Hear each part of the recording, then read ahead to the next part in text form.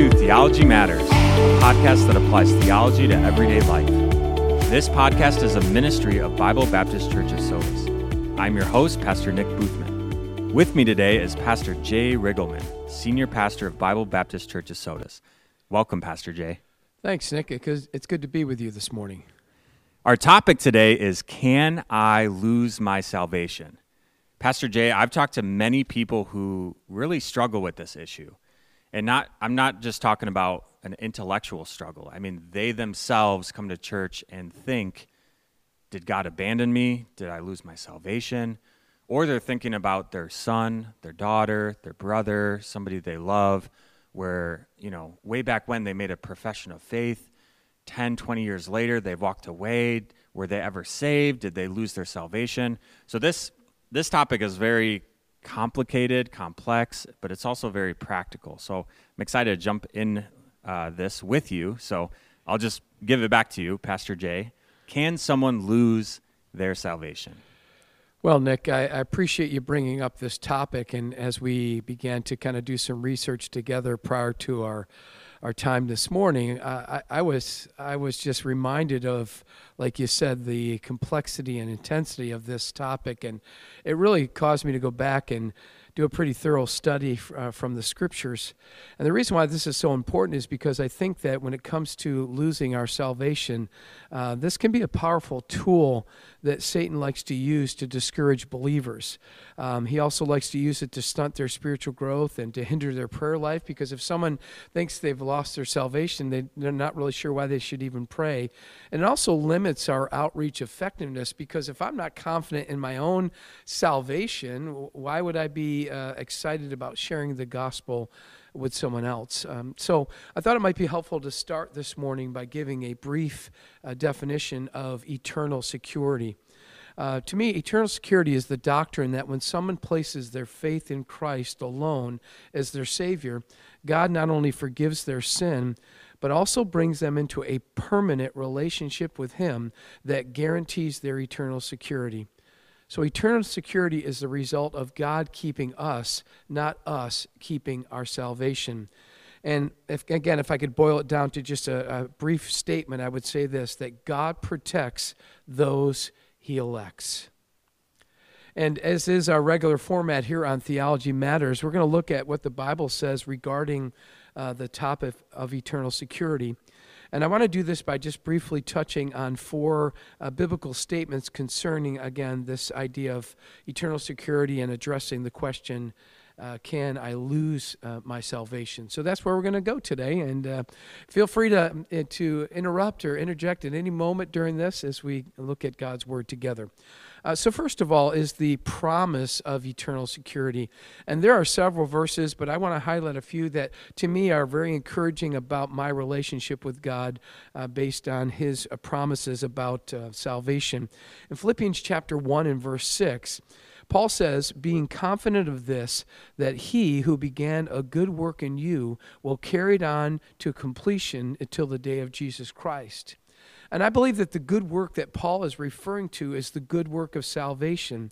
Paul was completely confident in what God started in his life as a believer and understood that it would be brought or reach its completion at Christ's return. So there would be no salvation that would be unfulfilled or uncompleted by God. I love this verse. I just remembered it was about 7-8 years ago, and I was struggling. I was just having doubts and a period of just habitual sin and those things. And I remember an older guy brought me aside, and he gave me this verse and summarized it saying, you were saved, God's not going to give up on you. Right. And he showed me the confidence that Paul had, and the confidence that we can have, that, like what you're saying, He who began a good work in you will carry it on to the day of completion. So me personally, this verse has really encouraged me in my walk. So I'm glad you brought that up. Well, good. I'm glad I could be the old guy to remind you again. And I love the fact that it's so clear in this verse that the confidence is focused on God, Him doing the work, not us kind of trying to maintain or sustain or just pull together enough in our own strength to make sure that our salvation is secure. But God is the one who promises and keeps it, and that's great. Another verse is, or a couple verses, is found in 1 Peter chapter 1, where Peter writes, "Praise be to the God and Father of our Lord Jesus Christ. In His great mercy, He has given us new birth into a living hope through the resurrection of Jesus Christ from the dead, and into an inheritance that can never perish, spoil, or fade. This inheritance is kept in heaven for you, who through faith are shielded by God's power until the coming of the salvation that is ready to be revealed in the last time." Again, there's this promise of the new birth, our salvation through the hope of the resurrection of Jesus Christ, this inheritance that's kept in heaven for us, which means it's waiting for us. But again, are we the ones who determine whether it really be actualized? The answer is no. It's shielded by God's power through the coming of the salvation that will be revealed in the future.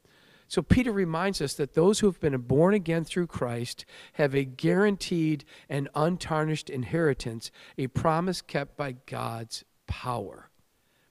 Then Ephesians chapter 1, verses 13 and 14. It says, "And you also were included in Christ when you heard the message of the truth, the gospel of your salvation." I think this is talking about the moment when someone gives their life to Christ, when they declare their trust in Jesus Christ. And it says, "When you believed, you were marked in Him with a seal, the promised Holy Spirit, who is a deposit guaranteeing our inheritance until the redemption of those who are God's possession to the praise of His glory." So I think according to these two verses, that eternal security is signed, sealed, and ultimately delivered as evidenced by the Holy Spirit. Again, this is God promising and delivering and securing it for us. And then one more passage of Scripture, 1 John chapter 5, verses 11 through 13. "And this is the testimony: God has given us eternal life, and this life is in His Son. Whoever has the Son has life. Whoever does not have the Son of God does not have life. I write these things to you who believe in the name of the Son of God, so that you may know that you have eternal life."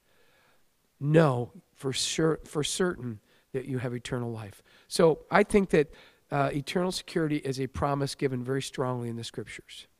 Yeah, that's a really good treatment of, like you said, the promise of eternal security from a biblical standpoint. Some of our listeners might be thinking, okay, there's Bible passages that promise eternal security. That's what it looks like.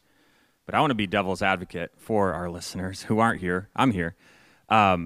Because they might think, well, I read my Bible and there seems to be some passages that say, or at least hint at, that we can lose our salvation.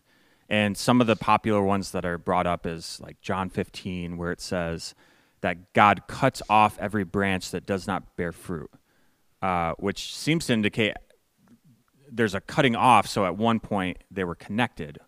Or in Hebrews, the warning passages where it seems to indicate that someone experiences salvation and then falls away, and it says that it's impossible for them to be brought back. Or the unpardonable sin passage is often brought up of, can I do anything that is so bad that, okay, this is when God gives up on me? And I'm not because of time purposes, I'm not expecting you to go in depth for all these passages, but maybe just some helpful thoughts about when we go through these passages that seem to indicate that we can lose our salvation. Yeah, those are good questions to wrestle with, good passages to look at. And like you said, for the sake of time, we can't go to all of those in depth. I will say in just a few moments, we're going to, I think we're going to move our conversation into talking a little bit more about what does it mean when we say that maybe someone fell away from the faith? What does that look like, and how does that fit in with eternal security? So we'll look at maybe those kind of things as it relates to fruit and also the warning passages. But I do want to address just the unpardonable sin, because I think in my mind, in that context where Jesus brings up the unpardonable sin. He's talking to a group of religious leaders who were not saved. So it wasn't like he's talking to a group of saved people that commit this sin and now they become a non or unsaved. He's basically saying to them, here's something that will separate you from God, because you're not there yet, religious leaders. And what they did is they attributed the power of Jesus Christ to Satan, basically rejecting Jesus as Messiah. And so I think for anybody, as they're contemplating about salvation, if somebody rejects Jesus Christ, that would separate them from God as far as salvation is concerned. But again, I think that it starts with that these religious leaders were not saved and then became unsaved. So I don't know if that sufficed the devil's advocate over there enough, but we'll get back to some of those things. So let me talk some more, just a little bit about some biblical ideas of eternal security and what's found there. So we had the promise of eternal security. And then secondly is the protection of eternal security. And this is linked to number one, because I can make a promise to you, Nick, or you could make a promise to me or someone else, and it could be a very grandiose or really intense promise.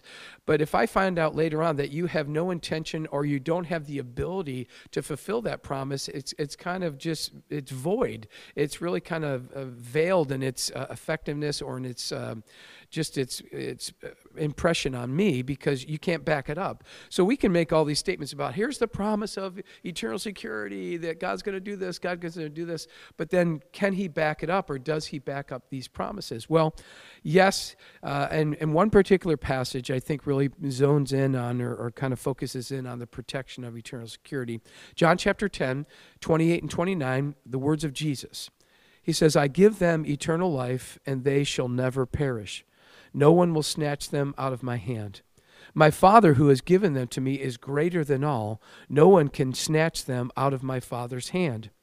And this protection is given in John chapter 10 in the context of a believer being part of the flock of Christ, or the flock of God. There's a shepherd and sheep analogy in John chapter 10. And the idea of snatch is giving the listeners, at least that were listening to Jesus, the picture of a robber coming in and taking one of the sheep away. And Jesus saying, listen, when it comes to eternal life, no one or nothing can snatch a flock member out of my hand or out of the hand of God, because we're watching, we're protecting, we're providing that for them. They are under the power and protection of God. So the promise that was made is going to be fulfilled because of the protection of God and of Jesus Christ. So I know that even if I have moments of doubt in my salvation, because maybe some of the things that I'm thinking or doing, or some of the things I'm struggling with, I know that a genuine follower of Christ, and if I'm a genuine follower of Christ, which I consider myself to be, I know that nothing can snatch me away from this idea of eternal security. God is protecting me.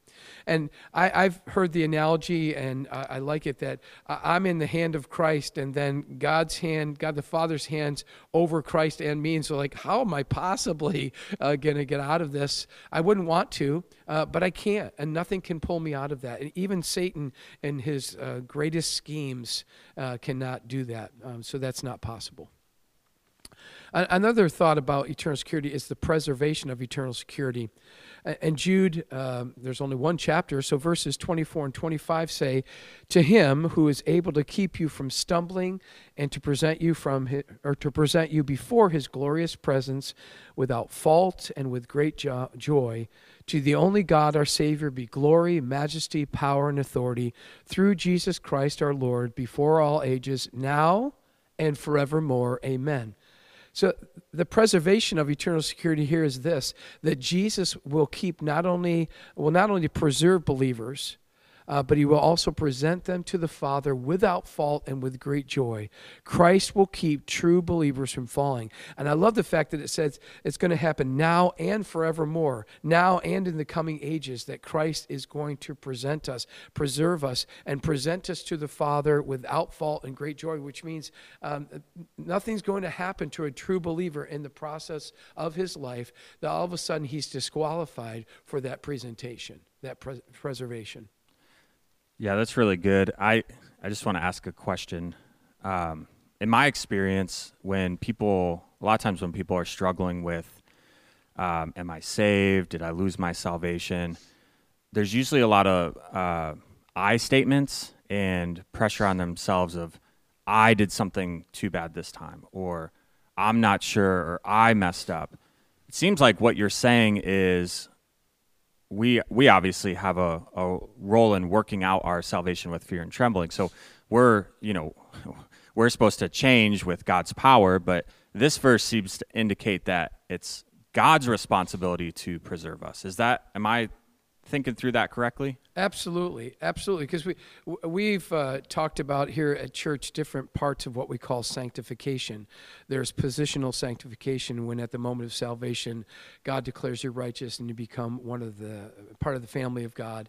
And then there's progressive, our desire to become more like Christ, and then there's permanent sanctification.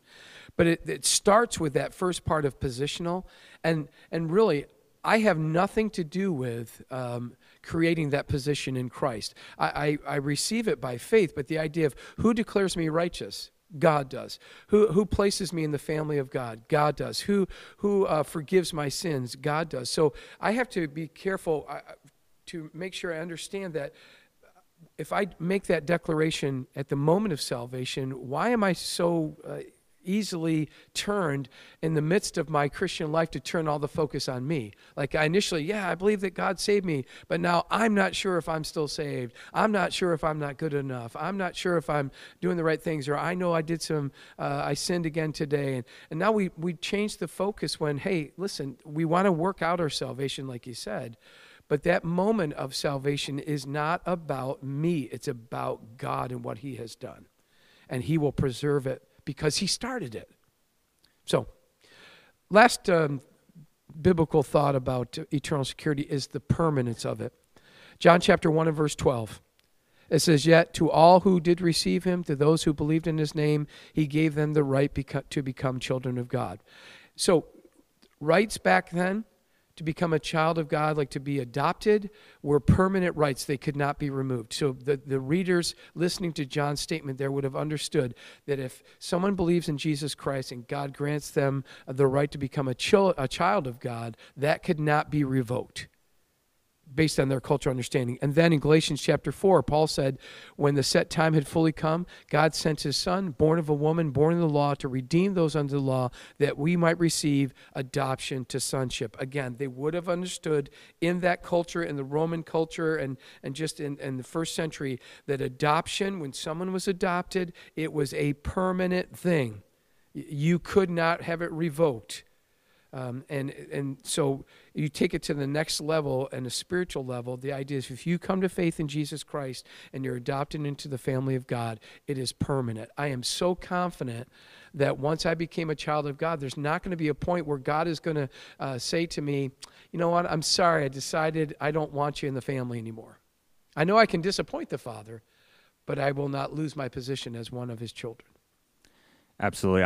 I love this illustration of it became a lot more real to me when I became a father, but just that relationship between, if you have kids, you and your own kids, where you're always going to be their parent. I'm always going to be Landon and Sophie's father. And there can be certain things that strain our relationship, but I'm always going to be their father. And the same thing, God our Father, once we enter into that relationship, there can be relational things that are strained, but that relationship is always there once we're saved. Yeah. And I think that's helpful for me to think through it. So absolutely. And my two kids are adopted. And on a human level, as much as it can resonate with what God has done, when we adopted our kids, we said to them from early on, we're all in.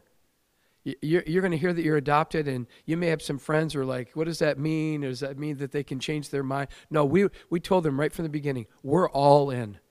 And God just takes that again to the next level. When we come to faith in Jesus Christ, he's like, you're in, and there's no way you're going out. That's really good. What would you say about the person who made a profession of faith? So at some point in their life, they prayed the prayer, they walked the aisle, something like that. They made a profession of faith, and then they walked away from the faith. What would you say to that person or about that person would you be comfortable saying that person did not lose their salvation? What's happening there? Because that confuses a lot of people. You know, my son, my daughter, when they were 10, I was there and there was tears and they made that profession and they were involved with youth group. 15 years later, they're away. And I know every situation is different, but what are some principles you have for that kind of situation? Yeah. So, Nick, before we get into this very light topic, thank you for bringing this up. Before we get into this particular part of the topic of eternal security, I just want to say on a personal note, and you have alluded to this, that I understand that for you and for me and for many of our listeners, this is very painful for some people, because they have had a son or a daughter or a family member or a dad or maybe a youth pastor or some preacher that they followed or some Christian leader that they looked up to, that after a number of years, all of a sudden the person just abandons the faith and they're just at a loss to know how to respond to this and what do they do, so or what should they do. And so as I give some of my thoughts, I want our listeners to know that I understand the feeling behind this, and I'm not trying just to be, rattle off some statements and just, hey, let's just go from here. I understand that this is a difficult process to be working through, but I do think that the Bible can give us some help and some insight on dealing with this idea of somebody walking away from the faith. So I'm going to start this way, and I want to be super clear if I can. The question that you asked, are you saying that a person who does this did not lose their salvation? I want to say this. I'm comfortable with saying that genuine believers can't lose their salvation. But in this scenario that you kind of introduced, I would be very cautious by saying that this person perhaps was never really saved in the first place. And I'm going to unpack that a little bit. So again, I don't think a genuine believer can lose their salvation, but I'm cautious that perhaps this person that you're talking about that walked away was never really saved in the first place. And what caught my attention in the description that you used was that you said that they walked away from the faith. So in answering this question, I would suggest an important distinction between two types of people. I see the Bible teaching that there is a significant difference between a person who walks away from the faith and the person who struggles in their faith. Let me say that again. I think there's a difference between a person who walks away from the faith and the person who struggles in their faith. So let's assume we're not talking about the everyday struggle with sin that Christians deal with, or even times when believers are blatantly disobedient, but something maybe a little bit more serious. So we're not talking about the person who struggles in their faith. Let's talk about the person who we identify with as maybe walking away from the faith. So in other words, can a genuine believer walk away from the faith? And I'm going to lean towards no in my answer. I'm going to lean towards that. And the main reason is because of the principle of apostasy. Now, I know that's a big word or maybe a new concept to our listeners, but here's what it means as far as a brief definition. Apostasy is decisively turning away from the faith. And there are basically two types of apostasy. A falling away, number one, it's a falling away from key and true doctrines of the Bible into heretical teachings that claim to be the real Christian doctrine. And it can mean a complete renunciation of the Christian faith, which results in a full abandonment of Christ. So the idea is apostasy is someone who has distorted the teachings, the fundamental teachings, the really important teachings or doctrines of the Christian faith, and has distorted them and turned them into heresy and claims those to be the real doctrinal tenets of the Christian faith. Or it's someone who completely abandons Christ, completely denies Christ as the Son of God, resurrection, deity, all those kind of things. And I really think that the Bible identifies someone who intentionally and maliciously turns from the tenets of the faith and apostate as being both a false teacher and a false convert.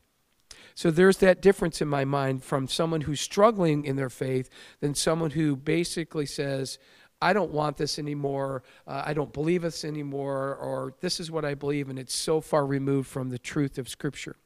I think the Bible has a couple passages that I would take people to. One is 1 John chapter 2 and verse 19, where it says, they went out from us, talking about those who leave the faith, but they did not really belong to us. For if they had belonged to us, they would have remained with us, but their going showed that none of them belonged to us. And what's kind of alluded to here is the idea that it's not talking about someone who's struggled and kind of walks away a little bit because they're struggling with sin or struggling in their Christian walk. I think it's talking about someone who's basically walked away and said, I don't want this, I don't believe this, or they walk away and they're teaching, not just maybe caught up in false doctrine, but they're actually embracing it and teaching it as truth. I think it's talking about them in this verse where it's saying they walked away because they never really were part of us. Because can a true Christian turn and actively lead people away from Christ, or turn and actively and maliciously and intentionally deny Christ? It seems like the Bible indicates that is not something that should or could happen. Another is Matthew chapter 10, 32 to 33. Whoever acknowledges me before others, I will also acknowledge them before my Father in heaven. But whoever disowns me before others, I will disown before my Father in heaven. Now, I think it's pretty clear now, and I don't know, maybe your little devil's advocate thing is working. For me, I was thinking about, what about, someone in a persecuted country where, the persecutor has their wife or their kids in front of them and says, unless you denounce Christ, we're going to kill your family. And at that moment of weakness, they're like, no, I denounce Christ, and they save their family. And you're like, did they all of a sudden lose their salvation, or were they never really saved in the first place? I don't think that's what Jesus is talking about here. He's talking about someone who's, there really isn't that pressure. It's just they're saying, I don't believe in Christ. I believe in this false doctrine. And it's not because of that pressure. It's because they never embraced it in the first place. It was just never something that found root in their lives. So I want to summarize this in just a moment, but I don't know if there's anything else that's coming into your mind. There's a lot more that I could be talking about here. You're like, no. Okay. Oh, sorry. So here's a few things I want to summarize as it relates to that question that you asked about somebody walking away from the faith. So here we go. Number one, I do think there can be a profession but no true possession. So I do think that somebody could make a profession of faith and it not be genuine. And part of that, Nick, is our fault, where we sometimes pressure people, or we sing 17 verses of Just As I Am, or we make it emotional. We don't really talk about the rational and intellectual and intentional decision to be made. We don't talk about really the full gamut of discipleship or what it means to become a follower of Christ. And I'm not saying we should make it too complicated, but sometimes we have been guilty of easy believism. Just sign this card here or say this prayer and you're good to go no matter what. I think that's unfortunate. So I think there can be that profession, but no true possession. I mean, let's be honest. You and I have both worked with young people. We've worked with children. If you and I put a group of little kids in front of us and just kind of hammered away about hell, we could probably get most of them to make a profession of faith based on their fear of eternity in hell. But would all those professions be genuine? I don't know. I'm not sure. So that's kind of what they're. Also, I believe a true believer may fall into disobedience and they can struggle with doubt, but a true believer will never renounce Christ, not to the magnitude of what we're seeing some people doing. And also, a person who has renounced Christ by his words or deeds has not really lost their salvation, in my opinion. Rather, they're demonstrating they never had genuine faith. So that's how I would answer that. I do believe there are people who seemed like they were Christians, but can prove later not to be Christians. Thank you, Pastor Jay. I'm a little to blame because I write the questions. I mean, it's just like drinking out of a fire hose. There's a lot here, a lot to digest, a lot of passages, which is good, and we want to wrestle with it because, like we talked about, it's very practical. And I just want to agree with you about the whole easy believism and false professions. I mean, I've been in several situations where there's a lot of pressures to close the deal, almost kind of like what you're talking about, a business transaction of, did they sign the dotted line? And there's pressure from the church. There might be pressure from parents of, my kid needs to be saved and all my problems will go away and all those different things. And a lot of it comes from a heart that wants people to know Christ. But like what you're saying, I think as a church, we have to slow down a little bit and make sure people understand and believe the gospel, truly believe it, because that prayer is not magic formula.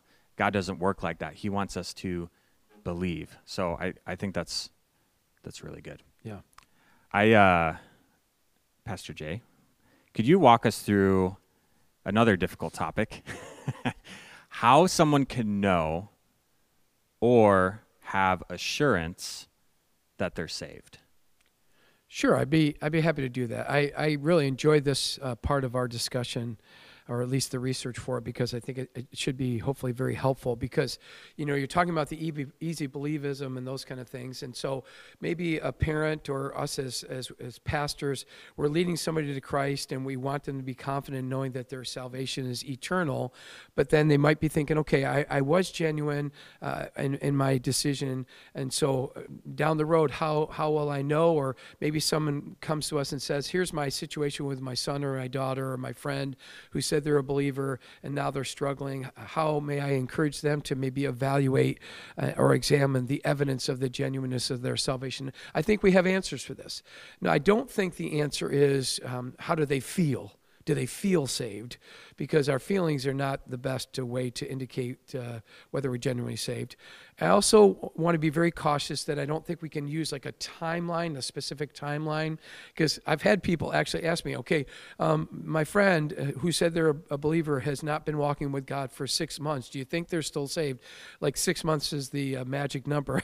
I don't know that there's an exact number for that, so we have to be careful. I do think the Bible talks about if there's like a consistent, like, decades of walking away from God, that might be an indication. But I think there's two things that I would encourage people to be thinking about as we examine the evidence of the genuineness of our salvation. First of all, the evidence of spiritual fruit.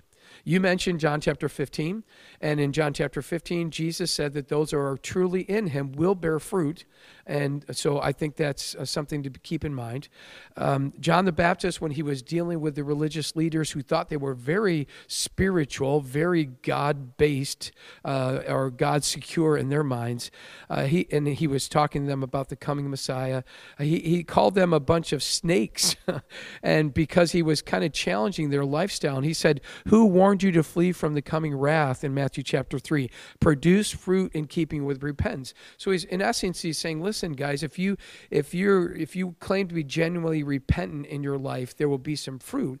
And this kind of carries out to us. If we say we are followers of Christ and we've repented our sins and come to faith in Jesus Christ, will there be some eventual and gradual fruit in our life? I think absolutely. Not everything changes the next day, but there should be some fruit. Another passage or area in the Bible that I would take somebody to, which I think is pretty powerful but also pretty sobering, is in the parable of the soils that Jesus gives. And in the parable of the soils, he presents the seed as the word of God or the gospel that encounters different soil, and then the responses. And we're not going to go through the whole thing, but the first three types of soil, as they receive the gospel, there's different responses. But it's clear in soil number 1, soil number 2, and soil number 3 that Jesus identifies the fact that none of those soils produce fruit. That means the gospel did not find root in these soils, and they did not produce fruit. And basically saying that these first three responses did not produce genuine gospel faith. And then the fourth soil receives the gospel, and then there's an abundant fruit that takes place. And Jesus highlights and commends this fourth type of soil. So I would say to somebody, listen, if someone hears the gospel and responds to the gospel, there will be fruit. If they hear the gospel and they just kind of throw out a prayer, but then there's nothing that happens, that might be an indication that they really didn't genuinely respond to the gospel in faith. Yeah, that's really good. And I want maybe flesh out a little bit for me just the balance, because I hear you saying several things through this podcast. One is genuine believers bear fruit. And I think this is what you're saying. If we look at the pattern of somebody's life, there's going to be instances where we see people growing. They're not going to be perfect. There's still going to be sin in our lives until glory. On the other side, you made a comment of genuine believers can still fall into sin. I mean, there's David, there's Galatians 6:1 that says, brothers and sisters, if any of you is caught in sin, restore them gently. Yeah. Where it says any among you, so it's really talking about believers among them, their midst, where they're caught in sin, which that Greek word caught is like a snare, where it's not just, oh man, I sinned. It's this is pretty serious. You have to go and restore them gently.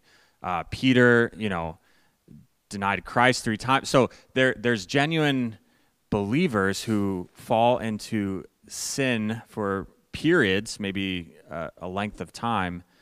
That's a hard balance to keep, and I don't know if you have any thoughts on that. Well, I think one of the ways I would answer that is that I would challenge people to think about Christianity as more of a journey than it is a destination. I'm thankful that through Jesus Christ, my eternal destiny is secure. But Christianity is so much more than a get out of hell card. It is about that journey. And if it's a journey, then during that journey, there should be some growth. There should be some change. There should be some progress that is clearly seen and marked to indicate that I have made a commitment to that journey through Christ, and that he's made a commitment to me to change me. So it's not just all on me. It's through the Holy Spirit, there's change taking place. And so I look at what you're saying, like the life of Peter. From where Peter came from to where he ended up, you see change. But even along the way, I think it's in the book of Galatians, Paul calls out Peter for being, showing favoritism. Do I think Peter lost his salvation? No. Or that he wasn't genuinely saved? No, he was. And you can see how God took him from being a fisherman to being the preacher at Pentecost. But there's places along the way. But he still struggled with sin. But it's genuine. And even the disciples, the 12, the original 12, you see them growing and progress in their lives, except for one who claimed to be a disciple, who identified with the disciples, but it came very evident because of the lack of fruit that Judas was not part of them. That's good. I'm satisfied by that answer. All right. So I think one of the ways we can examine the evidence is through the evidence of spiritual fruit. The other is the evidence of the indwelling of the Holy Spirit. I think this is really powerful because the Bible teaches that at the moment of salvation, we are indwelt by the Holy Spirit. And the Holy Spirit does a lot of things for us. But there are a few things that the Holy Spirit does that I think really kind of seal the deal as it relates to us being saved, or at least understanding and being able to be secure in that and evidenced of it. And here's a couple examples of this. Well, let me back up for a second. I want to just share 1 John chapter 4 and verse 13. It says, this is how we know that we live in him and he in us. So this is how we know that we're a follower of Christ, that that Christ is in us and we're in Christ. It says that he has given us of his Spirit. So I would say for a person to know that they are truly saved, there should be evidence of the Holy Spirit indwelling. I think this is key. So someone would say, how do I know if I'm really saved? All right, did you place your faith in Jesus Christ? Yes. All right, so you have the Holy Spirit. Yes. So how do I know that this is working? First of all, there should be some evidence of the fruit of the Spirit, Galatians chapter 5. Now, you and I both know that we don't live out the fruit of the Spirit 100% all the time. We fail in different ways. We're not always self-controlled. We're not always loving. We're not always peaceful. We're not always kind.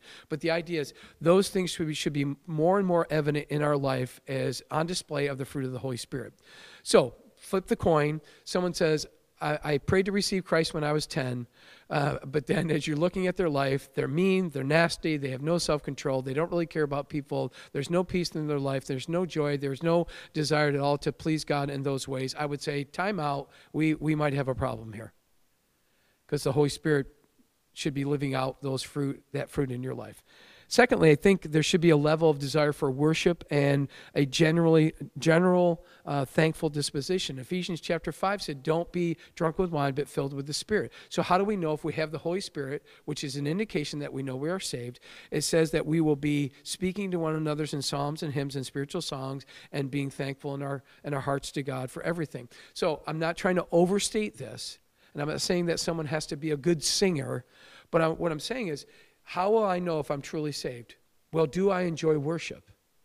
Do I enjoy entering in corporate worship and being around God's people and entering into praise with God even in my own individual private life? Am I thankful for what God has given to me? Am I a thankful person for all the blessings of God? I'm just saying, again, I don't fully know, Nick. God is the ultimate judge. But if I encountered somebody who said, one VBS in 1985, I went up and talked to the teacher. Great. How's your life right now? Well, you know what? This whole church worship thing, I can't stand Christian music. I can't stand hymns. I don't like to hear people sing about God. I don't sing about God. And I'm really a pretty complaining person. I'm not really thankful for a whole lot. I just may say, time out. I'm not the judge. But I want to show you this. I want to show you that one of the evidences of having the Holy Spirit is that these things are in your life. A couple more. Do I have time for a couple more? Sure. All right, thanks. I would say conviction of sin is a huge indication of whether we are a believer or not. Because the Bible says that we can grieve the Holy Spirit. That means that we refuse to follow him. We can kind of battle against the Holy Spirit. And that's a good and a bad thing. It's bad that we refuse to follow the Holy Spirit, but it's a good thing that battle's even happening. Because the battle to me is an indication that you have the Holy Spirit, and if you have the Holy Spirit, you're a genuine believer. So I would say to somebody who is dealing with sin or struggling with sin, like long term, but they don't ever feel a conviction about that's a red flag. Now, I know that we can push against the Holy Spirit and not always feel that conviction, but if that's not there at all, there's a problem. I would say it this way: no conviction, no conversion. No battle, no believer. And again, you and I have talked about the fact that there can be moments in our lives, there will be moments in our lives where we just put our heads down and we plow through and we sin and do things and disregard the Holy Spirit. But I have found even when I've done that, I'm still pushing against him. But if someone's talking to me and there's no pushback in their mind about the Holy Spirit, then I think that's a problem. 1 John says, no one who lives in him keeps on sinning. No one who continues to sin has either seen him or known him. Now, that's not saying that we won't sin after we're saved. It's saying if we're habitually involved in sin and we don't feel any remorse about that, then God's not in us. The Holy Spirit's not in us. One final thing. I think a desire to obey God's commands through the Holy Spirit is an indication that we are saved. 1 John chapter 3, 23 and 24. And this is his command, to believe in the name of his Son, Jesus Christ, and to love one another as he has commanded us. The one who keeps God's commands lives in him and he in them. And this is how we know that he lives in us. We know it by the Spirit he gave us. So breaking that down, simply put, that if I have a desire to follow the commands of Jesus Christ, follow the commands of God, follow the commands of Scripture, and I'm trying to live them out, that's an evidence of the indwelling of the Holy Spirit and an evidence that I'm a follower of Christ. So if someone is like, yeah, I got saved back here at this point, but I don't really care about following God, that's a red flag. They need to examine their life. Why am I content living this way? Because a person who has the Spirit of God will be motivated to follow the commands of God. Yeah, that's really good. And one of the things that I think gets us in trouble is we're so easy to play the comparison game. So we look at other people's lives and, well, I don't really bear fruit like this person, or Pastor Jay is so spiritually mature. I don't live my Christian walk like them. If that's you, I think you need to take a step back. Are you bearing more fruit than you did 6 months ago, a year ago? Because we all start on different journeys. We all have different gifts. We all have different sin struggles. And we have to compare ourselves with Jesus Christ, who's perfect. And if we look at the perfect example, then we really need to go to Christ for him to change us. But I think that's a trap that people fall into where you look around and you, like the things you're talking about with growing and fruit and dwelling of the Holy Spirit, you really need to look at your own life and say, okay, a year ago, 5 years ago, I am growing. Yeah. It looks different, and I started here, but Christ is growing in me. Yeah. And my favorite example is, was it falling down an up escalator, where it's not, maybe it's not the perfect analogy, none are, but it's messy, but there's an upward trajectory. So I think that's really good. Yeah, you're right, Nick. And so we need to, it's good to be doing that self-evaluation and being open to others speaking into our lives and encouraging us that way. I just wanted to wrap up my time by focusing on just a couple, I think, practical applications of this topic of eternal security, because I think the way that we view this and understand it can have a direct impact on how we live our Christian lives. So I just want to mention two things. First of all is the idea of license. Because if someone has a misunderstanding of eternal security, they may say, yeah, I prayed that prayer and now I can live any way I want because I'm saved. That's dangerous. Because that's really not the purpose of salvation. Romans chapter 8, should sin abound or should I sin more so that grace should abound? And Paul says, I forbid that, or God forbid that. And so the idea is, be careful that we don't just say, I can live any way I want because now I know where I'm going to go when I die. The other side of that is legalism, where I've encountered Christians who say they believe in eternal security, but they really try to keep the rules because they're really trying to help God out.